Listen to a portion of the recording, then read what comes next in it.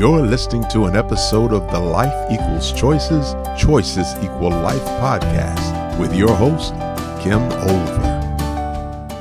This is Kim, and welcome to the 94th episode of Life Equals Choices, Choices Equal Life. If you like today's episode, be sure to leave me a review wherever you listen to your podcasts and share with your friends on social media. Just don't forget to tag me at Olver International. Today, I have with us a personal friend and close colleague, Shruti Takwani. Shruti is a licensed mental health counselor who specializes in trauma, grief, and loss. She is also a certified coach and works as a school counselor at the International School of Curacao.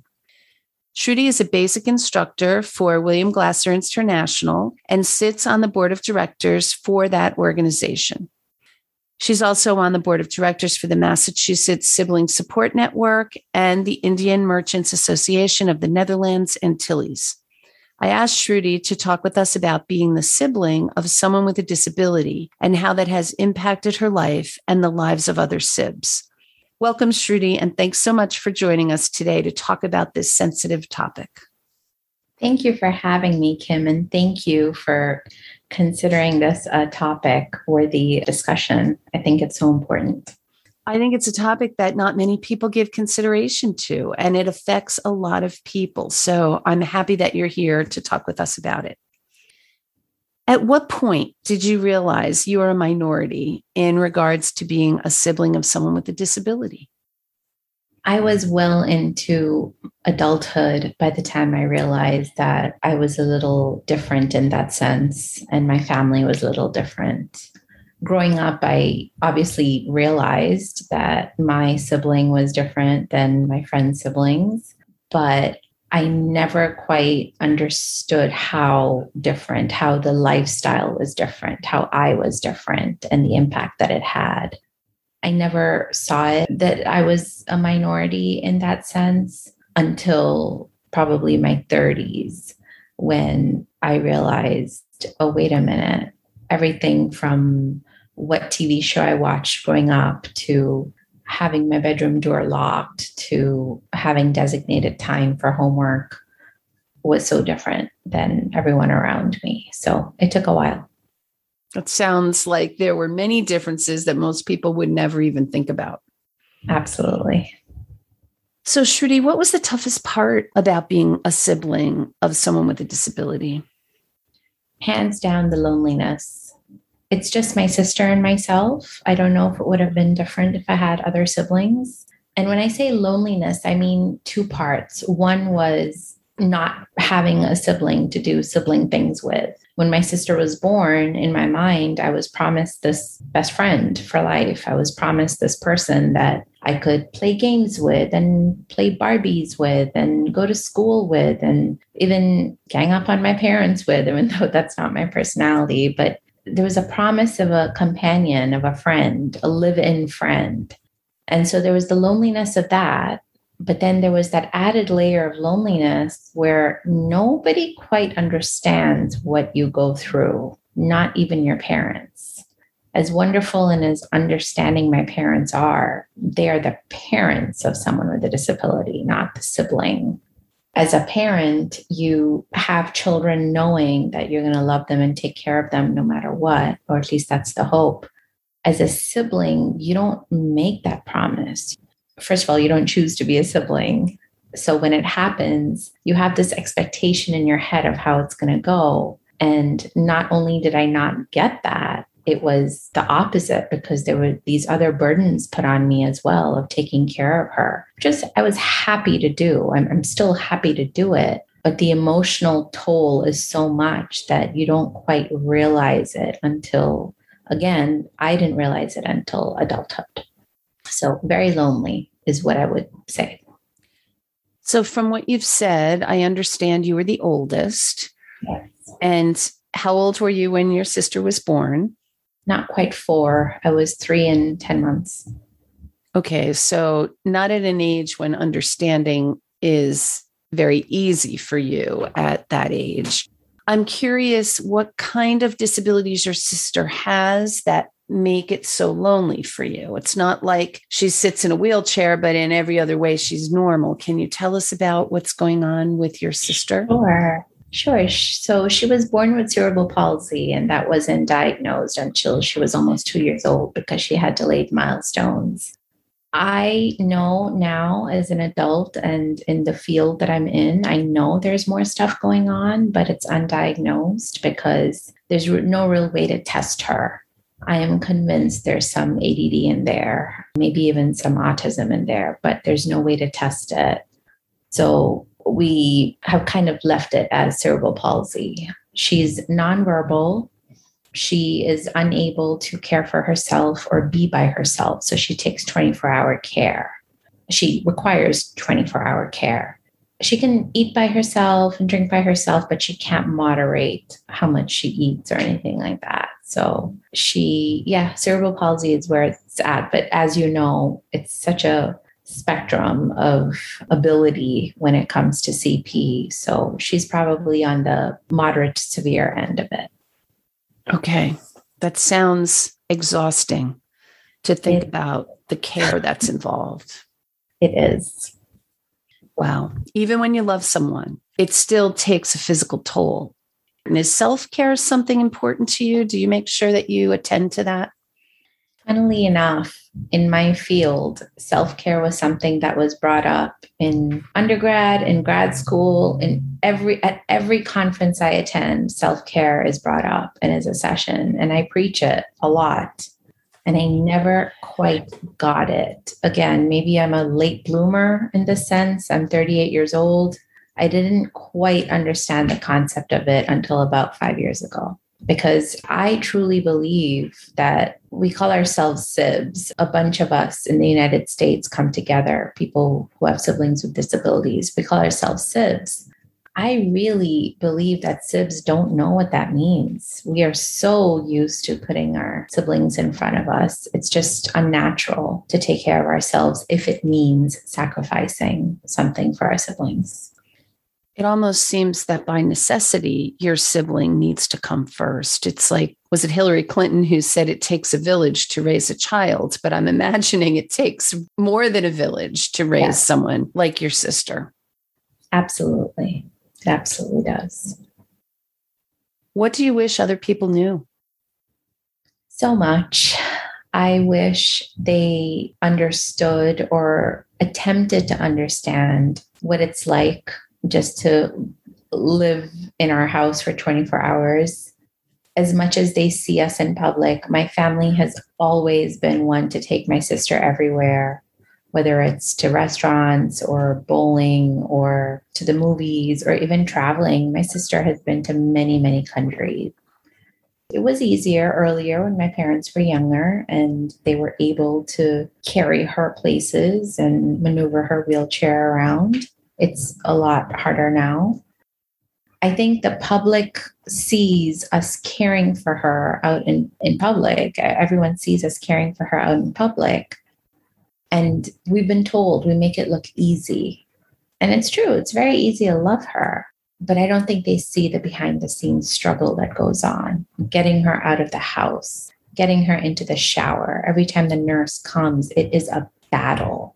My poor parents have to fight that twice a day, every time she showers. Yet here we are still on time. We're usually the first ones anywhere. I think the public doesn't, even my closest friends, they don't realize the struggle behind the scenes. They only see the outcome of it. So I wish there would be an attempt to understand, one.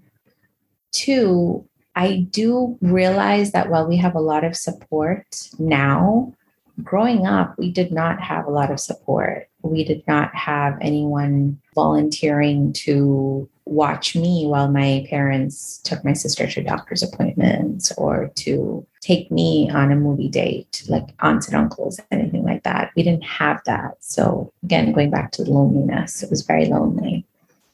And then the other thing I wish they knew was that I grew up very quickly, because even as an 8-year-old, when all my friends were going to a birthday party, let's say it was a pool party, There would be times where I either didn't go, or I went and I wouldn't swim, or I would come back early because something was going on with my sister. Either we didn't want her to see me in a bathing suit, or she would feel left out. She would feel like she wasn't a part of things because she wasn't invited to the birthday parties that my friends and I were invited to.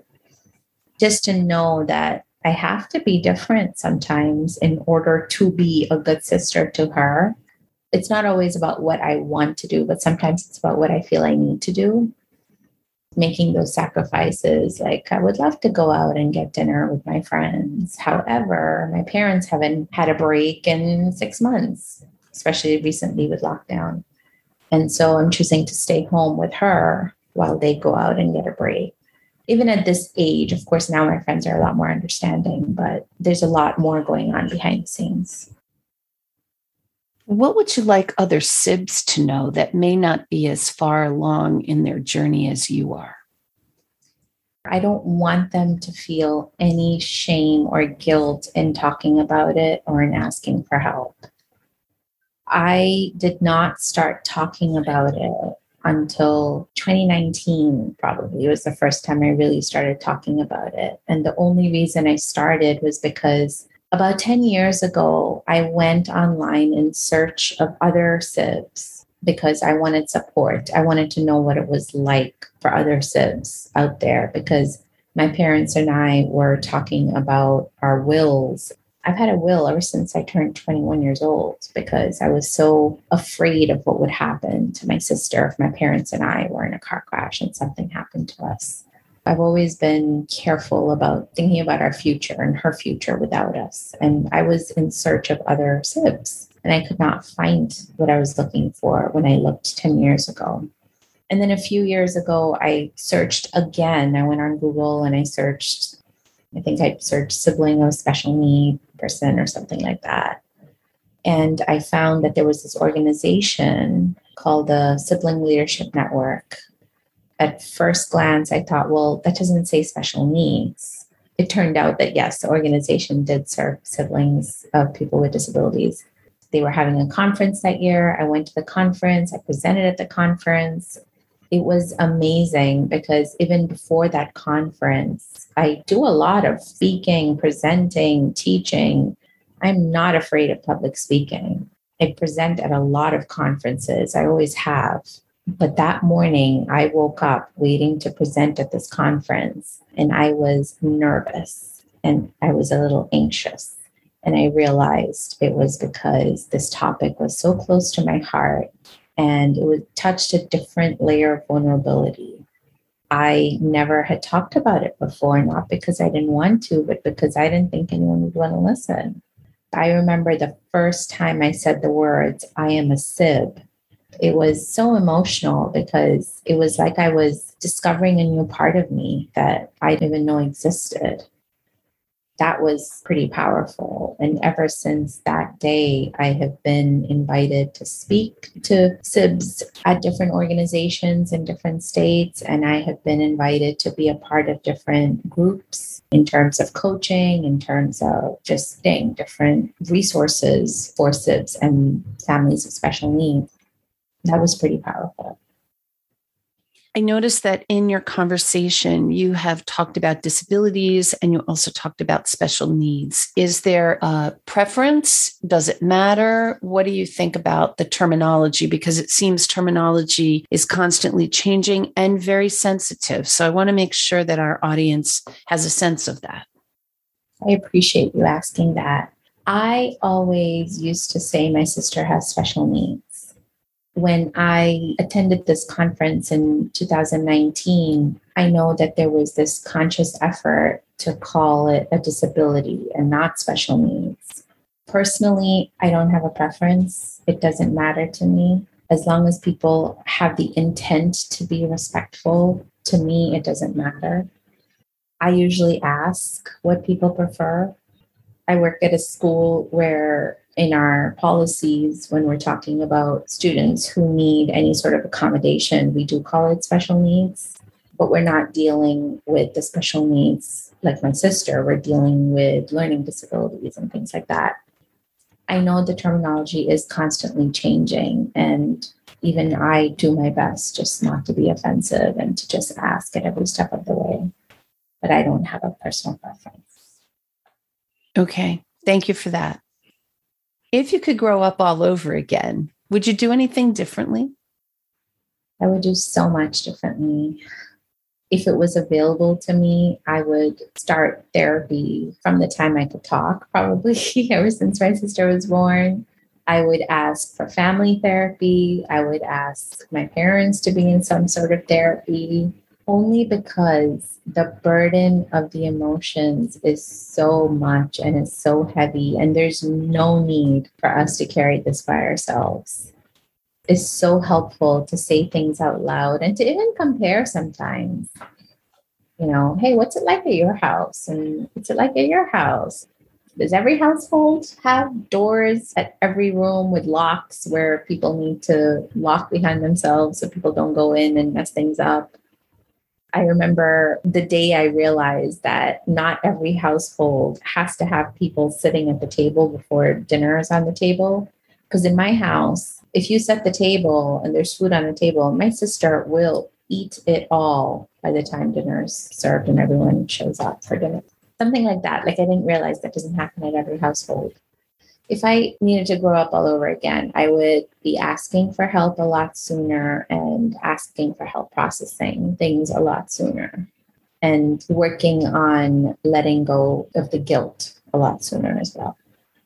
What is the guilt about? Is it about you being the so-called normal one, or is it about not doing enough? What is the guilt about? The guilt is about being the quote unquote normal one. And as you know, I started writing a book called The Normal Child, and I haven't worked on it in a while. Yeah, it is about being the normal one and this almost the survivor's guilt that I've been given this able body and these opportunities, and my sister hasn't. So I'd better make the best of it and really be great since I was the one given these chances. So it puts even more pressure on you to be able to perform not only for yourself, but for her as well. Absolutely. And there's always, always guilt, at least for me, about not doing enough. There's guilt every time I go out to dinner and she looks at me while I'm getting ready. Or every time I travel. I love traveling. I love airplanes. I love everything about it. But every time I leave the house to go to the airport, I feel very guilty because she's not going anywhere and I am. It's a lot to carry. It is. It is a lot. So what is your message to our audience members that you'd want them to know about siblings of people with a disability? How can they help? What do you appreciate from them? What do you want them to understand? I want them to understand that 9 out of 10 times, siblings of people with disabilities have a very hard time saying no. That more likely than not, they will take on more than they can chew because we're helpers, we're caretakers. We want to fix the world. We want to make it a better place. We want to make it kinder. We want to make it more comfortable. And that means putting ourselves last a lot of times. And I also want them to know that there's always more going on. There's always more beneath the surface. And to look for that and to attempt to ask about it. And to offer to help when possible. That's a bonus. That would be great. You mentioned that you're writing a book. I'd like to hear a little bit more about that. The book is about growing up with a sibling who has a disability. And a lot of it is storytelling, things that I've remembered, things that happened as a child that I never quite processed because I didn't think there was anything to process. For example, it was a few weeks ago, actually, I was in my best friend's living room. My best friend lives in Boston, and he has an almost 2-year-old now. And we were talking about TV shows like Sesame Street. And I said, oh, I never watched that as a kid. And he said, oh, how come? Is it because you grew up in Curacao and they never had it? And I said, no, honestly, I didn't get to watch regular TV shows as a kid because we always put in what would keep my sister distracted and happy so she would calm down. So I never got a chance to watch Sesame Street or anything like that that was age appropriate because the TV automatically was designated to her. I didn't make that realization until 3 weeks ago. Things like that I'm just discovering, not only about myself, but also about the world and how I perceive the world with a different lens. All that stuff is in the book, and how I feel about it, how it's changed me, how I am in relationships, how much of myself I give, why I give so much. There's this underlying need to overcompensate for everything. It's a lot of emotion, but the purpose of it is for other people to realize that, once again, there's a lot going on beneath the surface. And for other sibs to not be so lonely, maybe. Absolutely. Absolutely. One of the things that came to my mind was most teenagers go through a period where they give their parents some grief. Little rebellious, and I can speak for myself. I was a lot rebellious. Is that a developmental stage that you are not afforded because of your being the sibling of a person with a disability? Personally, I was never rebellious. No, part of it was the understanding of my parents. I have very understanding parents who, even though we grew up on a small island in the Indian community, it was a very small one and everyone knew everyone else's business. It was like living in a fishbowl. My parents gave me a lot of leeway. I didn't have any curfews or anything like that, partly because of their personalities, partly because they, yes, were very busy trying to tend to my sister, and partly because I never did anything to warrant a curfew or grounding or anything like that. So I don't know what came first. I don't know whether it was that I was a child who didn't need those boundaries and so I didn't have them, or it was because they gave it to me so freely that I didn't need them. I don't know what came first, but no, I was not afforded a rebellious stage at all. Well, look out. You might have a crazy midlife crisis and be like super oppositional. Who knows? I want to give you the opportunity if there's anything else I haven't asked you about, anything else you'd like to say. I'm in touch with a lot of SIBs now, thanks to a bunch of programs that I am a part of in the last couple of years. And I have done a lot of soul searching in the last couple of years because of that. And I know there's a lot of different opinions, even from SIBs. There's some that go one way where they say, we don't want anything to do with our sibling. We're done. We grew up with them. We've given enough. We're done with that. And then there's SIBs on the other side that say, yep, I want my sibling to live with me. It doesn't matter if I have my own family. They will live with me until the day they die. What I would like for the people listening to this podcast is to approach SIBs with kindness, regardless of what their choices may be, because they're doing what they find is best for themselves. We're put through the ringer as SIBs, and there are times where we don't know who we are because our sibling's identity has come before us so much. There are times we struggle, there are times we make mistakes, just like everyone else. And to just not be judgmental. If it sounds like, how could you do that? How could you leave your own sister in a wheelchair? I would just ask that you approach it with kindness, because everyone's really dealing with a battle that we know very, very little about. There seems like there's a lot of guilt to go around. I imagine your parents have their share, and you as the SIB also have yours. So would you have a message at all for the parents of children with disabilities if they're listening to this and maybe feel guilty for not attending to the, quote, normal children in their family? Funny that you brought that up. In my intro, you mentioned that I am on the board of the Massachusetts Sibling Support Network. That is an organization that serves siblings of people with disabilities. One of the things that we do is we give a presentation called No Sibling Left Behind. It is geared to parents, and the purpose of it is to educate parents on what the quote-unquote normal child might be going through.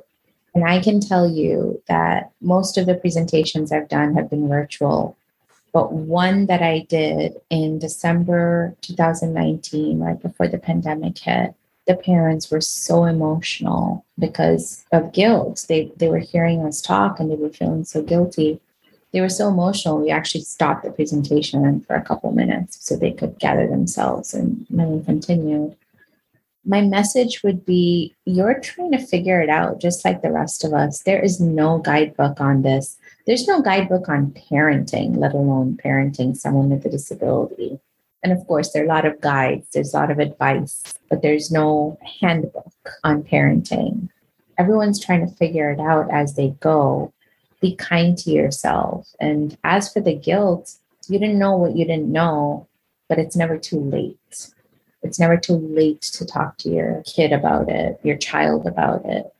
It's never too late to address it and to process it. It would be appreciated, at least from where I'm sitting. It doesn't matter how old they are, because that's part of the being seen, being heard, being listened to, being validated. Thank you for that. That was great. If people listening would like to reach out to you, is there a way for them to get a hold of you? Yes, absolutely. I have email, Facebook, Twitter, all that other good stuff. The easiest way is probably through email, ShrudiTakwani@gmail.com. Thank you so much, Shruti, for spending this time with us and helping us talk about a topic that I bet most people have not really thought about. Thank you for having me. It is so important that people hear this message, and I was so touched that you thought of me. So thank you for that. My pleasure. I hope you enjoyed today's podcast, and remember to leave a review and share with your connections on social media. I also hope you'll join me next week when I'll be talking with Valerie Wise, a social worker who will talk to us about mental illness and its intersectionality with the correctional system. I'm looking forward to it. Talk with you then. This has been another thought-provoking episode of Life Equals Choices, Choices Equal Life. To listen to past episodes, please visit our website at lifeequalschoices.com or listen wherever you download your podcast. And don't forget, remember to subscribe.